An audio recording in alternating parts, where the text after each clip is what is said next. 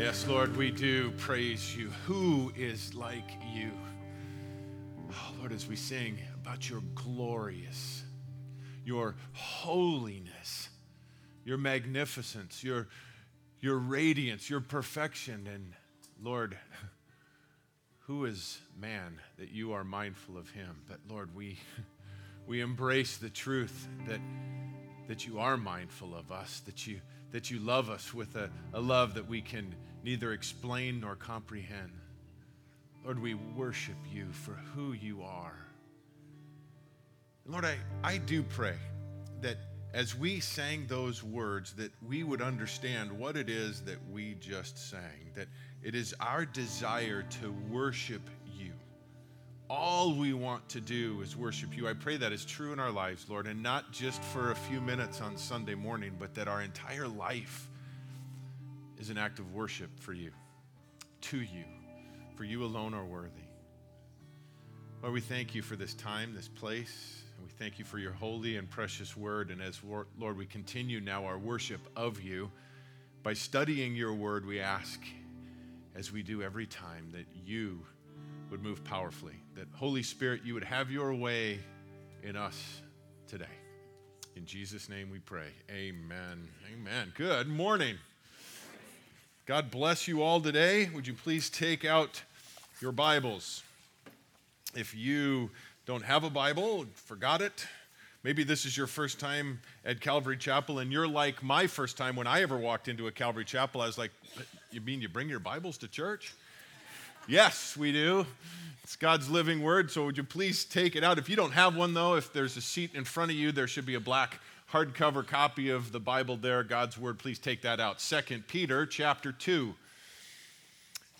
2 Peter chapter 2. We continue our study through this second letter that Peter wrote to the early church, and as we've said each week, as we've been studying through chapter 1, this is very likely written at the very end of Peter's life. Very close to probably days, weeks, no more than months away from his execution because of his faith and trust in the Lord Jesus. And we're going to see today that his impassioned plea that has been for us as we've gone through chapter 1, for us to understand who we are in Christ and what we have because of this amazing relationship, the blessings and the grace and the promises that are ours. Not only that, but the responsibility that we have, the response that should be ours because of this relationship. And then the impassioned plea that we understand what it is that we hold in our hands. This is God's very word, his truth. This isn't a bunch of man-made stories and fables as we talked about last week. This is the word of the very living God. But his plea, his passion, his sense of urgency now carries over as we see a shift in the letter. And again, I believe that this is because Peter again is saying, the end is near for me. I only have a few more opportunities, or this might be the last one for me to bring this truth to you. So today we see that there's a warning that he's bringing to the church. Again, we've talked about that he is talking to believers, going back to verse 1 of chapter 1, those who have received a faith of the same kind as ours, Peter says. So he's talking to believers, but he's now giving a warning to believers, a warning to the church, the body of Christ. And we see now, as we pick up our study, chapter 2, verse 1, but, contrast. See a word like this, we have to see that he's now changing gears, but he's directly comparing something, and it's what he's comparing to in the previous verse, the truth of God's word. The fact that it is not just man-made, that it's made up, but men moved by the Holy Spirit spoke from God. He talked about true prophets bringing the true word of God, and he says, but false prophets also arose among the people, just as there will be false teachers among you, who will secretly introduce destructive heresies, even denying the master who bought them, bringing swift destruction upon themselves. Verse 2 says, many will follow their sensuality, and because of them, the way of the truth will be maligned, and in their greed, they will exploit you with false words. Their judgment from long ago is not idle, and their destruction is not asleep. Immediately, he draws a contrast from true prophets, true men of God, speaking the truth of God's word. And he says there were false prophets then too, that far outnumbered, by the way, the true prophets, that were bringing false statements, that were changing what God said and changing it up and bringing a false statements to the people, not truth. And he says, comparing that's what happened then, but don't be asleep, guys. There are going to be false teachers among you who are going to do the same things. And he says they're going to come from among you. They're going to come from around you. They're not going to look much different than you.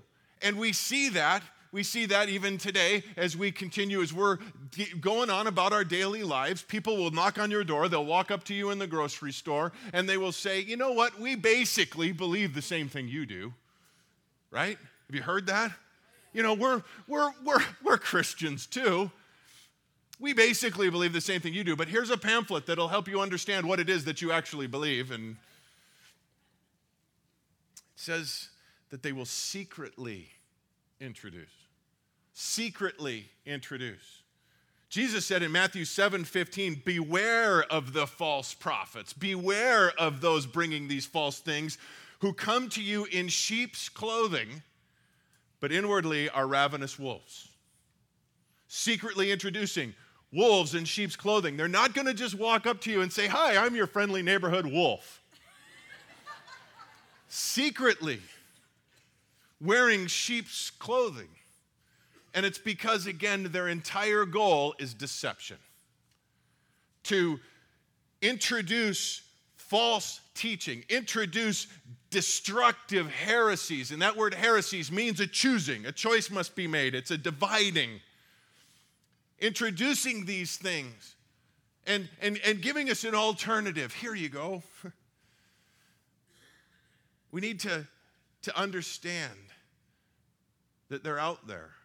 And their desire, again, is to deceive. What's the difference between to be lied to and be deceived? Deception is believing the lie. Deception is going forward with it and following the lie. How can you tell? How can you tell a wolf from a sheep? Well, here's clue number one. Sheep don't eat sheep. Wolves do. Wolves eat sheep, and they devour sheep by, again, changing the word of God. Changing what it says, trying in an attempt to change what it means. But understand, we're in football season, right? Playoffs. Anybody going to watch the playoffs today? Football, game that entertains millions, right? But the game today is radically different than the way it was when it first started. Do you know when football first started, the forward pass was illegal? Can you imagine watching a football game where they didn't throw the ball ever? And so they changed the game because it drew more people and it drew more excitement and all of this kind of stuff. Well, the problem is that false teachers do the same thing in order to draw bigger crowds, in order to bring people in. They change things. They say, well, you know what? Since people have evolved and since we're different than they were back then, the Word of God has to change and evolve to keep up. Here's the big difference, guys. Football is a man-made game. This is the Word of God. God is the same yesterday, today, and forever. He never changes. Destructive heresies. They offer an alluring alternative to the truth. What they will bring is a truth that they call, that rejects actually aspects of the truth that are difficult for us intellectually and emotionally. Take, for instance, the truth of the Trinity. The Father, the Son, the Holy Spirit. Three distinct persons, yet one God. I can't explain that to you. I can't explain how that works perfectly. I just know that it works perfectly, and it's always been that way. It's the truth of God's word. But in an effort to appease those who struggle intellectually with this, many have changed. And those that even call themselves Christians change this to where the Holy Spirit isn't really God, it's just a force. That Jesus isn't really God, he's Lucifer's brother or whatever. and that there's the Father then, and there's this force, and then there's the Son, but there's only one God, and that's the Father. That's heresy. That's heresy.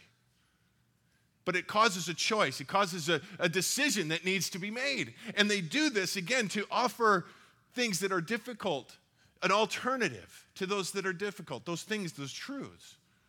One of the ones that is under attack more than anything, I think, today in the so-called church is the truth that there is sin in the world and there is a literal hell. Many places, many churches do not ever mention sin because it's offensive to some. They never talk about hell because they don't ever want people to think that there's actually a place like hell. But let me ask you a question. If you're trying to witness to somebody, if you're trying to bring the truth to them, and you don't talk about sin and hell, and you want them to be saved, what are you saving them from? How can somebody accept the truth if they don't understand the whole truth? Destructive heresies. Warren Wiersbe, I love the quote that he said, false teachers use our vocabulary, but not our dictionary. They use our words as born-again believers, our words, the word of God, but they twist it and they change the meaning of it, and therefore changing everything.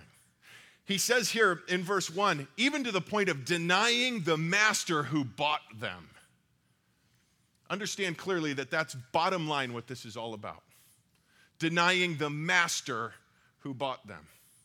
If we change any aspect of who Jesus is in our theology and what we teach, we have denied him. Jesus said this very clear statement, you are either for me or against me.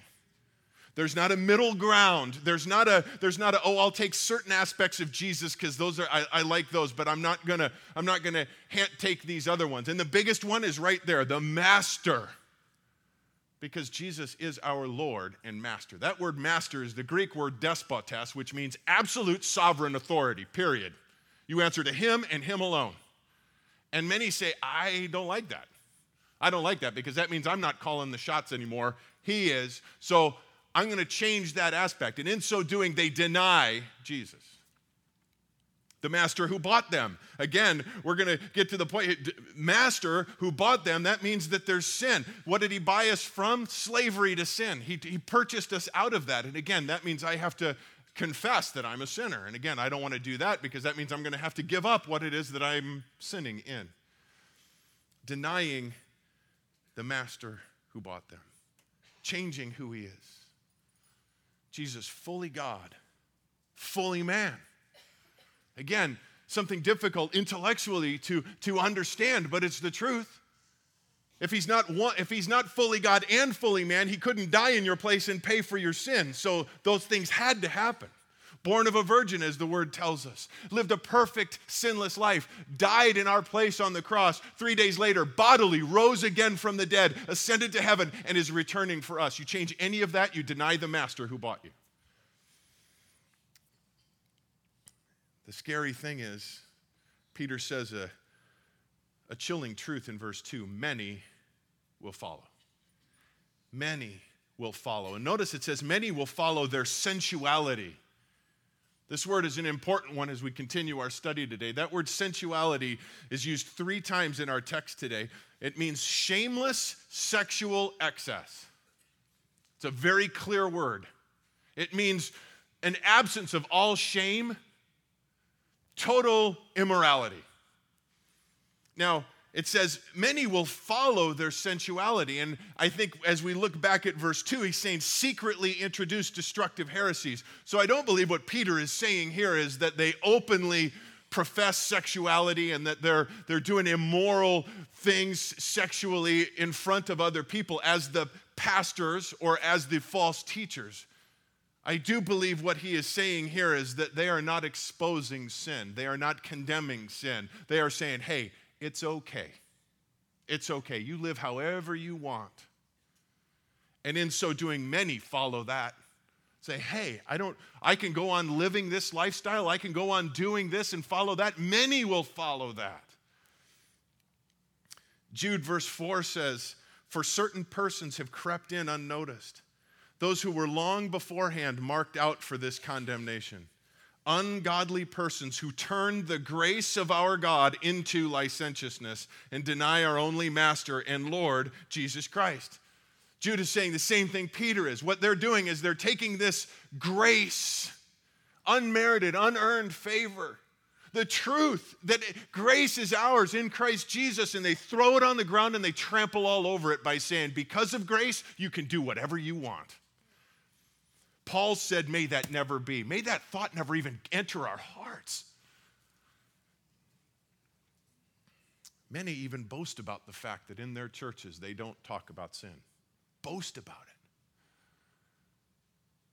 it. Guys, that just bottom line, that's redefining what righteousness is. That's redefining what God's word says. Again, using our words, but not our definition. And it says, notice, Peter says they will exploit you with false words. Exploit you. That means take advantage of you for their own personal gain. They're doing this for their own personal gain. False words. Now, we understand when we speak of truth, we speak of the truth of God's word. We know Jesus said, I am the way, the truth, and the life. And we understand truth to be the truth, the whole truth, and nothing but the truth, right?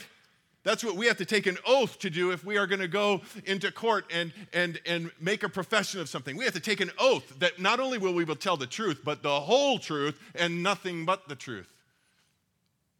And that's the problem. False teachers, to exploit others, will maybe take a portion of the truth, but not the whole truth. Or take a portion of the truth and mix in an absolute lie with it, and therefore making it false.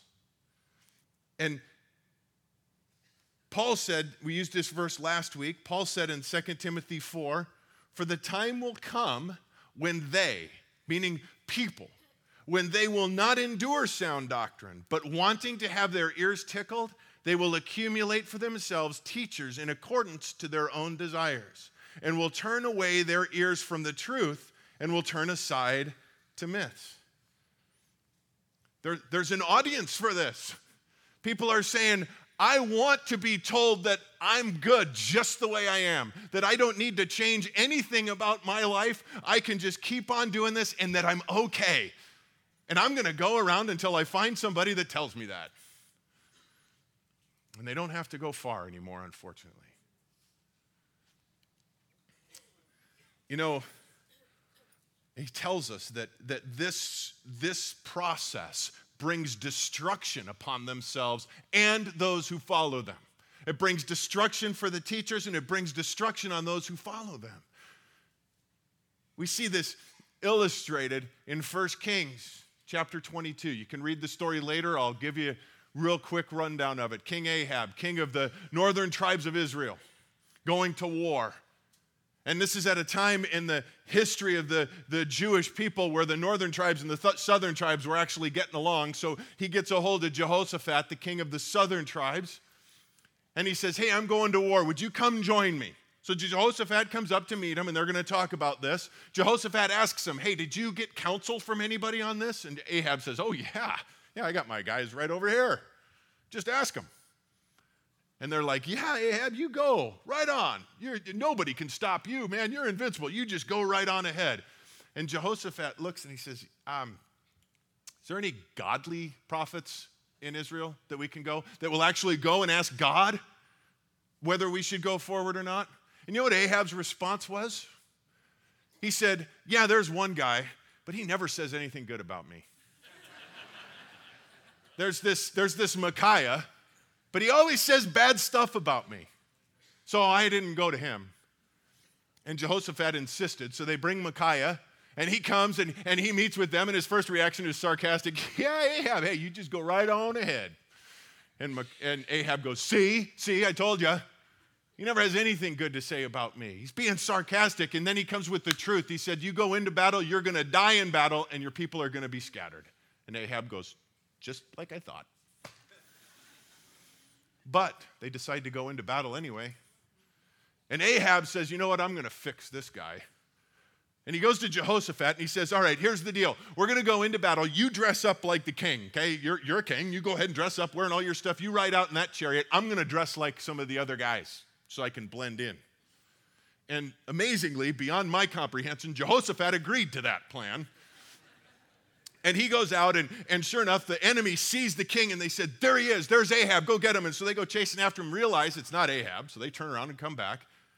And it tells us that an enemy soldier draws back his bow, shoots an arrow up in the air, comes down, and it pierces Ahab in the only spot in his armor he was vulnerable. He died in his chariot. Destruction. The people were scattered. Their king is dead. Just like Micaiah said. But in an effort to avoid the truth, we're going to gather together people that tell us what we want to hear, bringing destruction, not only to themselves, but to the followers. Well, verse 4, Peter continues, for if God did not spare angels when they sinned, but cast them into hell, and committed them to pits of darkness reserved for judgment, and did not spare the ancient world, but preserved Noah, a preacher of righteousness, with 7 others, when he brought a flood upon the world of the ungodly. And if he condemned the cities of Sodom and Gomorrah to destruction by reducing them to ashes, having made them an example to those who would live ungodly lives thereafter, and if he rescued righteous Lot, oppressed by the sensual conduct of unprincipled men, for by what he saw and heard, that righteous man, while living among them, felt his righteous soul tormented day after day by their lawless deeds. Verse 9 says, then the Lord knows how to rescue the godly from temptation and to keep the unrighteous under punishment for the day of judgment. And especially those who indulge the flesh in its corrupt desires and despise authority, daring, self-willed. They do not tremble when they revile angelic majesties, whereas angels who are greater in might and power do not bring a reviling judgment against them before the Lord. Peter, in these verses, draws us back to the fact that God, in his holiness, this holy God that we serve, this holy, almighty God, is a God of love, is a God of mercy, is a God of grace, yes, but he is also a God of righteousness and justice. He can't let sin just go. He can't wink at it. He can't turn his eye away from it and pretend it's not there. The world seems to expect that God should do this, but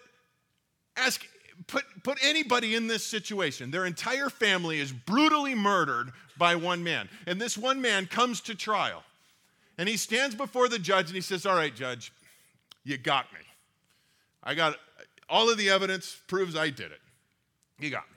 But for the most part, I'm a pretty good guy. I mean, it's not like I kill everybody. And, you know, I go to work, I earn a living, I even donate money to charity. You know what? Just last week, I helped an old lady across the street. I'm a pretty good guy. And you know what, Judge? I promise I'll never do it again. And if the judge then says, you know what? I believe you. Go on, go free. Is that justice? Would we be outraged by that? Absolutely. Of course we would. Especially if it's our own family. We would be outraged by that, yet somehow we expect God to be different. That we can do whatever we want to do and go violently against God's perfect law and somehow expect him to turn away and say it's all okay. God's word clearly tells us what sin is. And he clearly tells us what the penalty of sin is. The wages of sin is death. And as we look at this, the text here, verse 4 through 10 is basic. It is one verse, one sentence in the original Greek, one long sentence. And he gives us 2 examples in this sentence of God's grace towards those that follow him, but the judgment to those who don't.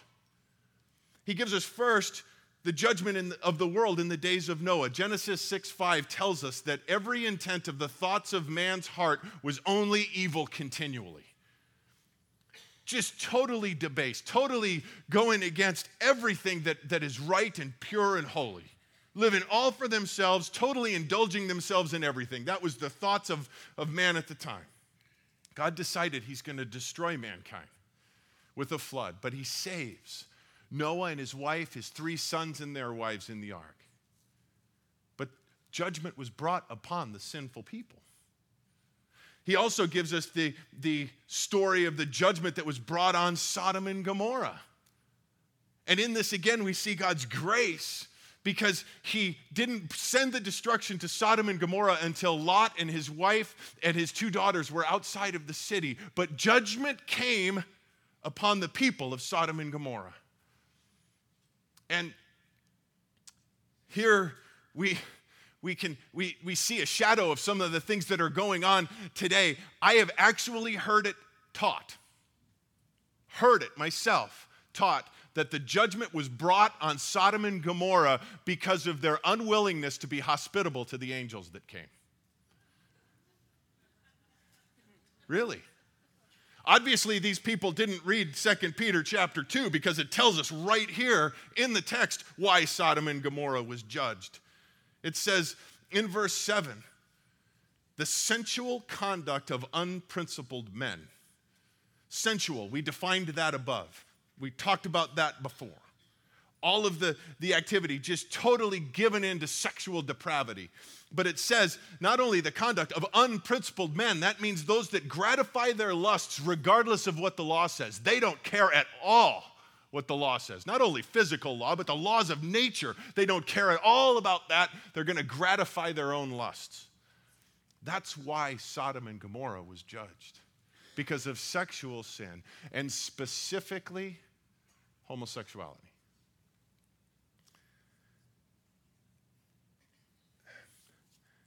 In a gathering like this morning, I am sure that there are probably more than one, a few, that fall into this category. Either you are involved in a homosexual relationship, or you know somebody who is close to you, family member. I'm here to tell you this morning that those who tell you that it's okay, you just keep living that way, it's all okay, God accepts you just the way you are that way, you don't have to make a change. We love you, we just come on in. I'm telling you here, they are not your friends. They do not love you. Confession time. I like to get emails that tell me you like me. I like to get emails that say, hey, I really agree with what you're saying. But I know that I'm going to get emails this week coming after me for what I just said. It's happened every time I've ever done it. And if you want to send me an email on that, my email is Alan, A-L-A-N, at ccsurprise.org.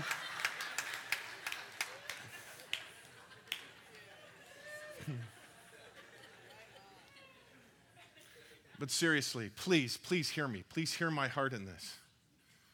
I'm telling you this because I do love you. Those that tell you it's okay, that you can continue on in that lifestyle, are exploiting you. They are taking advantage of you. They are doing it for their own personal gain. They're doing it so they can sell books. They can have huge congregations. Because they're scared that if they say the truth of what God says, that you won't come back. Well, I love you too much. I'll take that risk. Because the Word of God...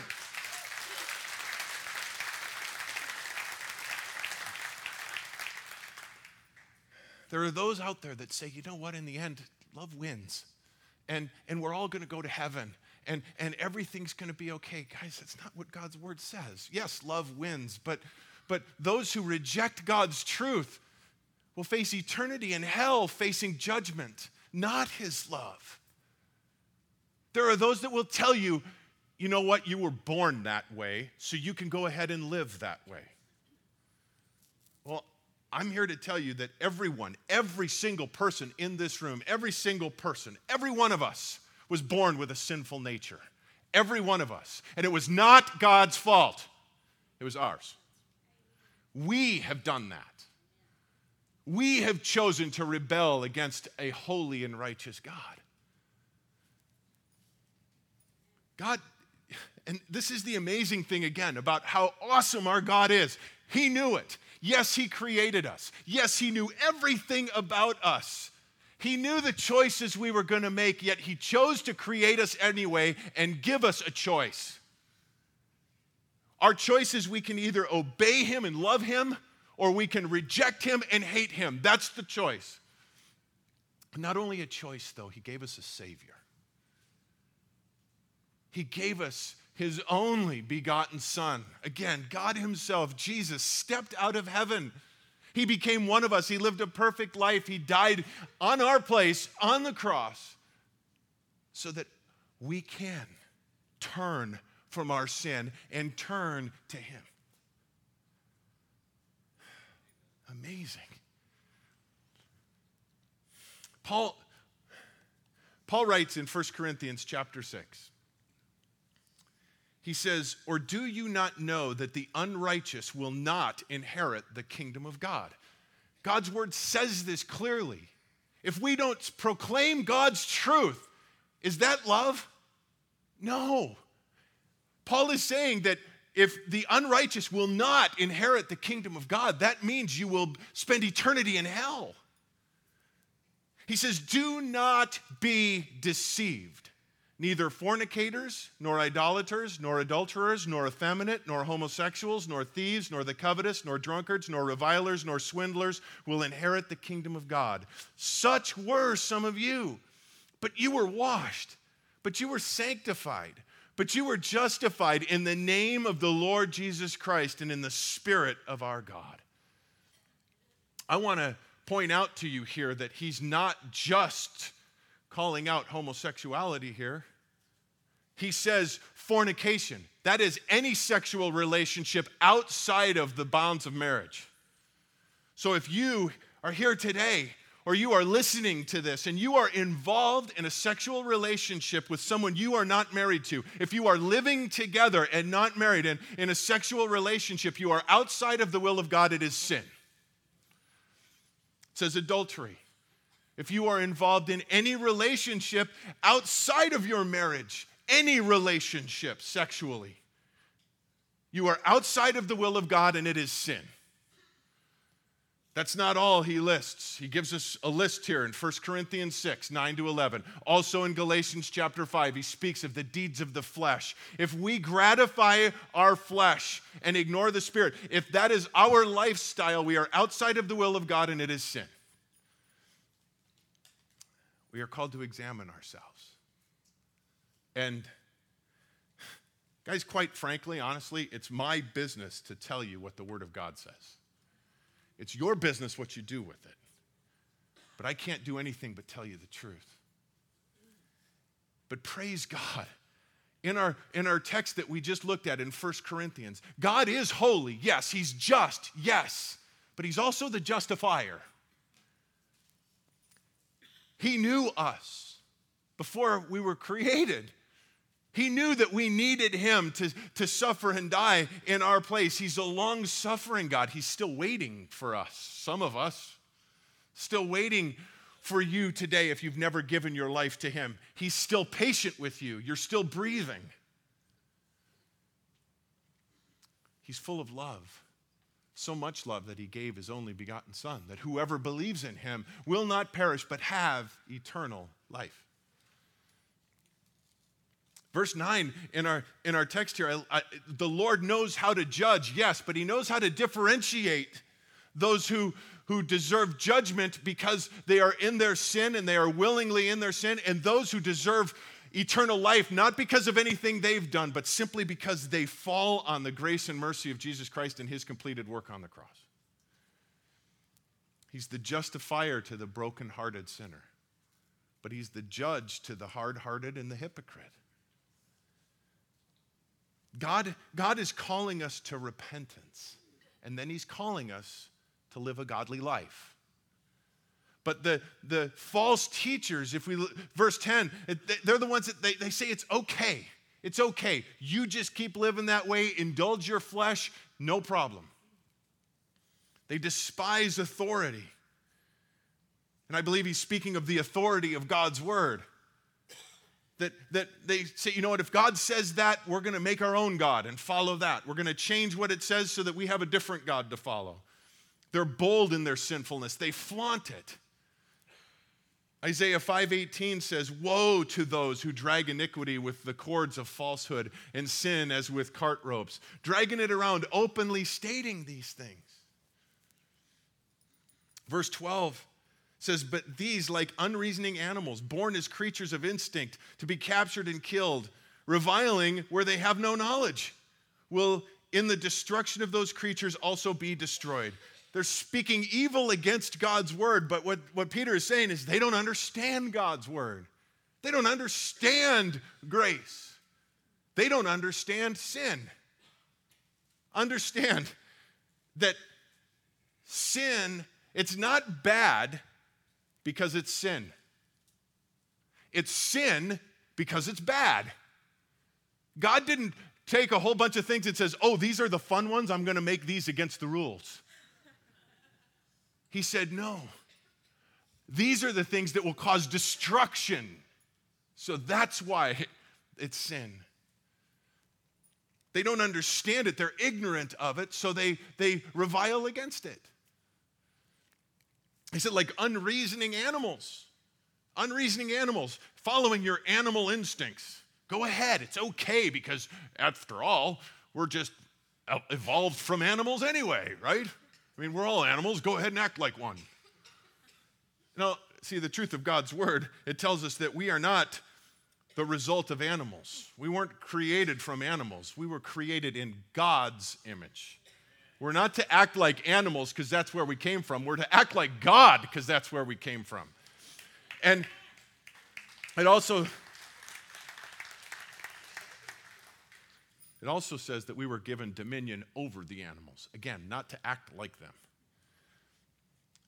Verse 13, suffering wrong is the wages of doing wrong. They count it a pleasure to revel in the daytime. They are stains and blemishes, reveling in their deceptions as they carouse with you, having eyes full of adultery that never cease from sin, enticing unstable souls, having a heart trained in greed, accursed children.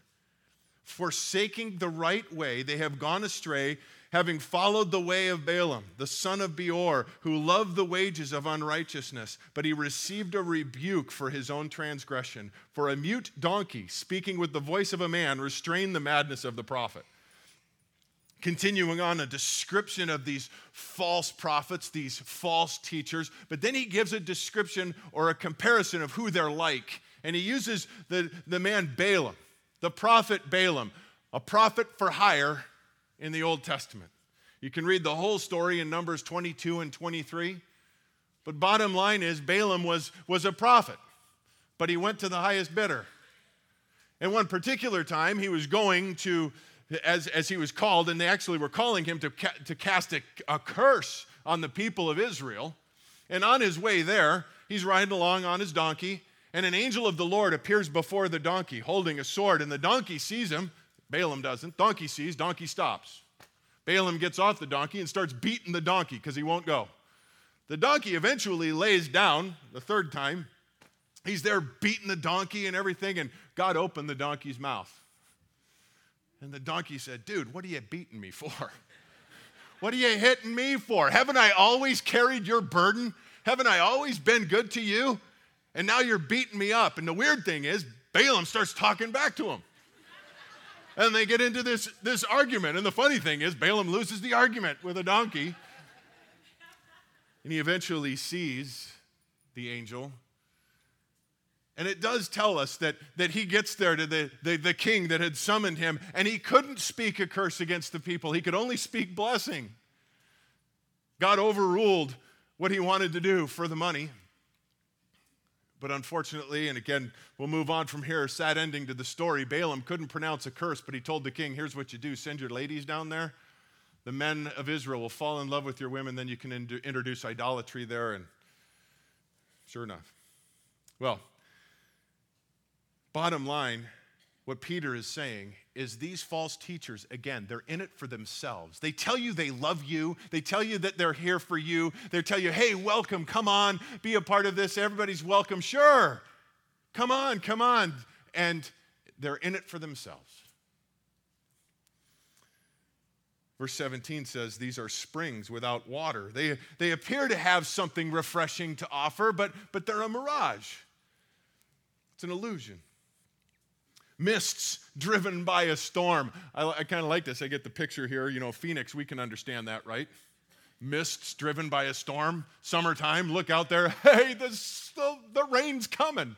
I can see it. It's going to be here. Boy, tomorrow we're going to wake up and to 6 inches of dirt on our car and about, 2 or 3 drops. Promising rain, but delivering wind and dirt and drought. For whom the black darkness has been reserved. For speaking out arrogant words of vanity, they entice by fleshly desires, by sensuality, those who barely escape from the ones who live in error, promising them freedom, while they themselves are slaves of corruption. For by what a man is overcome, by this he is enslaved. They promise freedom. You can come here and you can have all the freedom you want. But bottom line is, all they're doing is giving them more bondage to sin, deeper and deeper in sin. Jesus said in John 8, verse 34, truly, truly I say to you, everyone who commits sin is a slave of sin. The slave does not remain in the house forever. The son does remain forever. So if the Son makes you free, you will be free indeed. These false teachers offer freedom, but they only deliver more bondage. Jesus says, come to me. Come to me, all who are weary and heavy laden. I'll give you rest. Come to Jesus, and you have true freedom. Freedom from the penalty of sin because he took it all on the cross, but also freedom from the power of sin because he gives us the Holy Spirit within us. Verse 20, for if after they have escaped the defilements of the world by the knowledge of the Lord and Savior Jesus Christ, they are again entangled in them and are overcome, the last state has become worse for them than the first. For it would be better for them not to have known the way of righteousness than having known it, to turn away from the holy commandments handed on to them. It has happened to them according to the true proverb, a dog returns to its own vomit, and a sow after washing returns to wallowing in the mire. Some people point to this section here and say, here is proof that even a born-again believer can fall away and be lost again. I don't believe that's at all what Peter is saying. Not even a bit. Remember back in verse 12, he's talking about unreasoning animals, right? Well, here he gives us 2 examples, dogs and pigs. What to me is clear in what the text is saying here is there's some dogs that escaped from the wild pack. There's a couple of pigs that got out of the pig pen, and they got washed up for a little while and started milling around amongst the Christians, amongst the true born-again believers. But notice something, they never really changed. They're still dogs and pigs. 2 Corinthians 5:17 says, therefore, if anyone is in Christ, he is a new creation. The old things passed away. Behold, a new thing has come. A new creation. You're not a dog or a pig anymore. That's dead.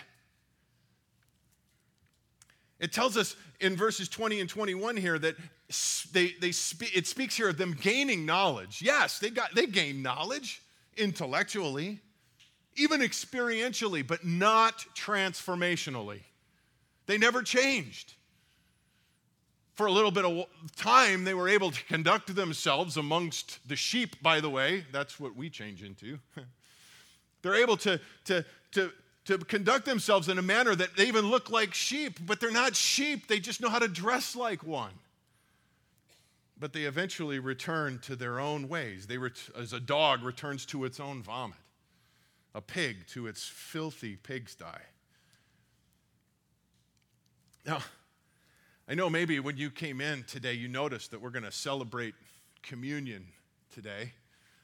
And maybe you're asking yourself the question that I asked earlier in this week: how am I going to transition from a dog's vomit to communion? But as I look back at verses 20 through 22 that we just said, notice it says they have escaped the defilement. It would be better for them not to have known the way.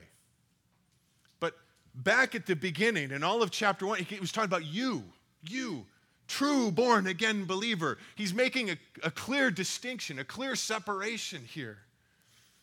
Guys, this section here that we've just gone through, even though it's been very difficult to navigate through, it is an amazing promise for us again as believers. Verse 9 tells us he knows how to differentiate and rescue those that are his. There's amazing security for the true born-again believer. If you have truly surrendered your life to Jesus Christ, there's amazing security in that. We're no longer dogs or pigs. Again, we're sheep, we're lambs. And listen to what Jesus says about his sheep in John chapter 10. My sheep hear my voice, and I know them, and they follow me. And I give eternal life to them, and they will never perish. And no one will snatch them out of my hand. My Father who has given them to me is greater than all, and no one is able to snatch them out of the Father's hand. Guys, that's glorious. As born-again believers, we have eternal life. We will never perish, and nothing can take us out of our shepherd's hand. Nothing. That's glorious. That's awesome. That is worth celebrating. Now, this has been a tough section. Chapter 2 of 2 Peter is a tough section to read. It's a tough section to teach, and I know it's a tough section to listen to, and I thank you for listening. And if you're here today and you are in a lifestyle of sin, and the Holy Spirit has been moving on you, has been touching your heart, I have fantastic news for you. You are this close. You have a decision to make right now. Jesus is offering you right here, right now, freedom, eternal life, forgiveness. But a choice needs to be made. And you need to respond to the Holy Spirit right now in your heart. And you need to first confess. Confessing your sin means that you agree with God that it's wrong. That you understand that you've been lied to this point, that you've been living a lie, that you have been deceived, but no more. You say, God, I believe your word. And I know and I admit that my lifestyle does not line up with what you would have for me. I confess my sin. But the second step is repentance. That means to turn now from that sin, turn now from that lifestyle, and you turn to Jesus. And you say, well, I can't leave this lifestyle. I've tried. I can't get away. I've tried and I keep going back. Hear me. When you place your faith and your trust in Jesus, you totally surrender to him. Make him Lord of your life. He gives you the Holy Spirit. He gives you what you need. And after the service, I would ask if anyone here is in that and wants to do this today, please come forward. We will have pastors up front here. We'll have elders. We have prayer counselors up here. We will give you the tools and the prayer, and we will come alongside you and walk with you through this, because you can have victory. And the repentance, you turn, you now receive the free gift. It's free. He paid for it. He paid for it all. All of it. Now, for those of us in the room that are born-again believers, truly have trusted the Lord Jesus with our very souls, we've made him Lord. This is a warning for us. This is a challenge for us. Guys, the enemy is not laying dormant. He's active. And we need to be on the offensive. Pray for boldness. If you love your neighbors, if you love your friends, if you love your family that are in those lifestyles of sin, you need to be bold enough to tell them. You're not their friend by not telling them. Guys, also, we need to know the truth of God's word so well that we can spot the fake a mile away. That's why we need to be in it. We need to be studying it. We need to know it. So, as we now prepare our hearts for this meal that our Lord calls us together to share, let's go before him in prayer. Lord Jesus, we are, as always, coming away from spending time in your word, amazed by you. Lord, we are blown away by your love, your grace. Your word tells us that while we were still yet in our sin, you died for us. Lord, I personally, I can't understand that. I can't wrap my mind around that love, but oh Lord, I embrace it with all that I have. And I pray that everyone here today does. Lord, we thank you. We thank you for calling us out of the sin, calling us out of the life that we were living to have this new life in you. We thank you for washing us, for sanctifying us, for justifying us. Lord Jesus, we give you all the praise and honor and glory. In your name we pray, amen.